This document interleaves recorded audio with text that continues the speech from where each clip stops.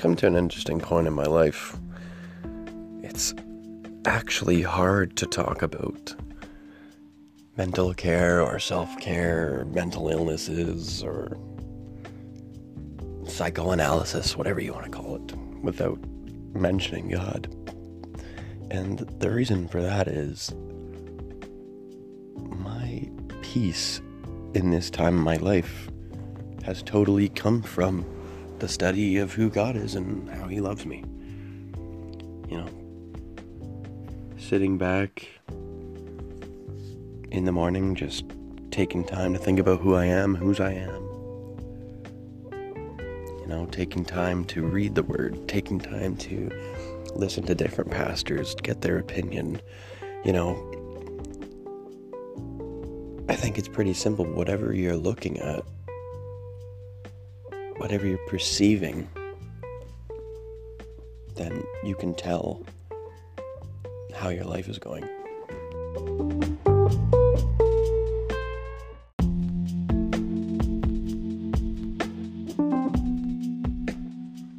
I think the best way to help others is usually when you've helped yourself. So one of the main what do you call it? Oh, I can't remember what the religious community calls it. It's like a faith declaration or something. A faith, yeah. Ours, or one of them, I guess I'd say, is get free, live free, and free others. And that makes total sense. Because if you are only partially free, you're only going to be able to partially help another person.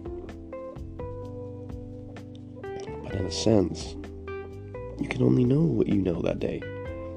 So you need to give of yourself and help others below you realize things that they haven't. But also continue to push forward so that you can grow yourself. So let's start taking into account some of our time. What do you do when you wake up?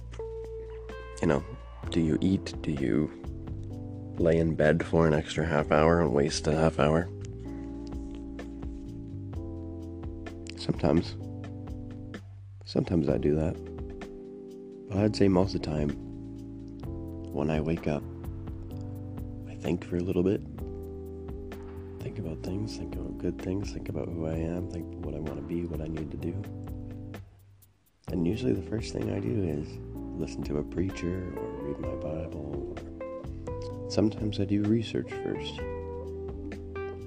But I would say on the days where I start off with research and getting involved in topics of the world's problems or thinking upon tech for a whole morning or whatever, those are the days when I don't feel the same. I don't feel like myself.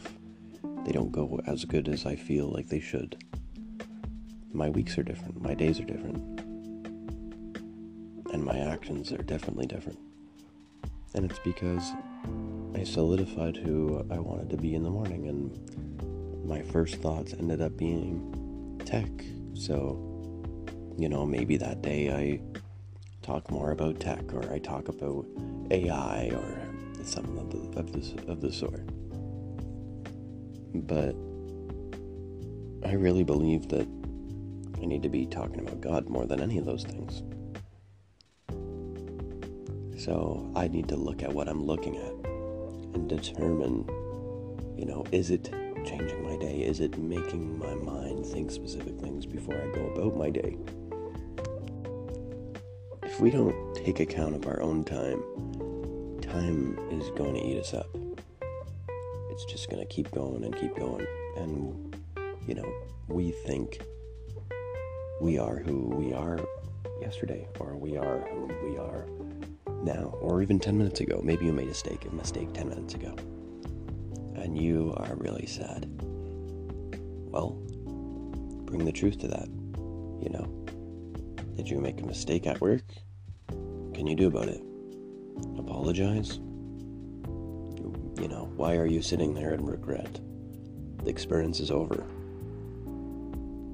Unless you're holding yourself accountable judging yourself unrighteously, in the moment you're going to feel like crap because you're continuously thinking and judging upon yourself, putting judgment upon yourself, unrighteous judgment at that. We need to bring the truth to those lies. So, continually thinking about how you made a mistake is a fool's errand. You need to think about who you are, who you're made to be. That was just a mistake. You're going to do better next time. So try and judge yourself based off how the Word judges you. We're so caught up in our worldly minds, we judge ourselves almost every second of the day. Now, if you continuously judge yourself all day, you're going to do nothing. And when you do things,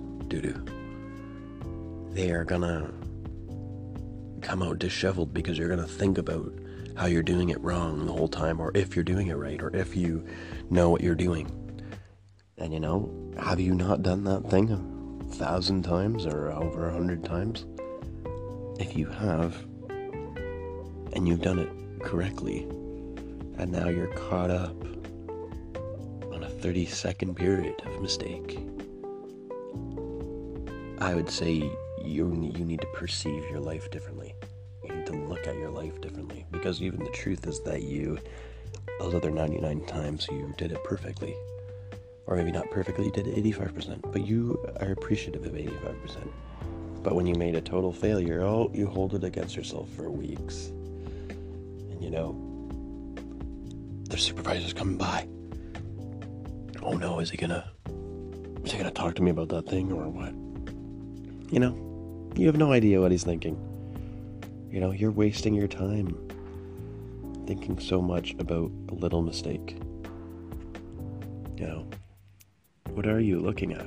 Because whatever you're looking at, you can tell how your life is going, or why you feel a specific way, or why you do specific things. It's just a combination of all of the different things that you've already done. You can tell why you feel a specific way by the way that you're already thinking about that thing. So it partially has to do with, you thinking logically, reasonably, like, I did this a bunch of times, so I made a ton of mistakes. If you made a bunch of mistakes, that's probably good. You need to go back to that thing, work at it a little more, and then maybe you'll be amazing at it. You never know. So, what are you looking at? Take account of what you're looking at. What are you doing for hours of your day? Are you watching an energetic show for like 4 hours and going to sleep and wondering why you can't fall asleep? It's pretty logical. You just watch an adrenaline pumping show and now you're trying to make yourself do the opposite of what that show is making you feel. So maybe you need to do something now that calms you down, like read the Word, or read any book, really. Read a book that you're already working on. Some people, books do make them feel awake, but for myself, I would say I get more tired, and it calms me down when I'm reading something that's calming. Let's say, not just anything. You need to put your perspective on something that's going to help you calm down.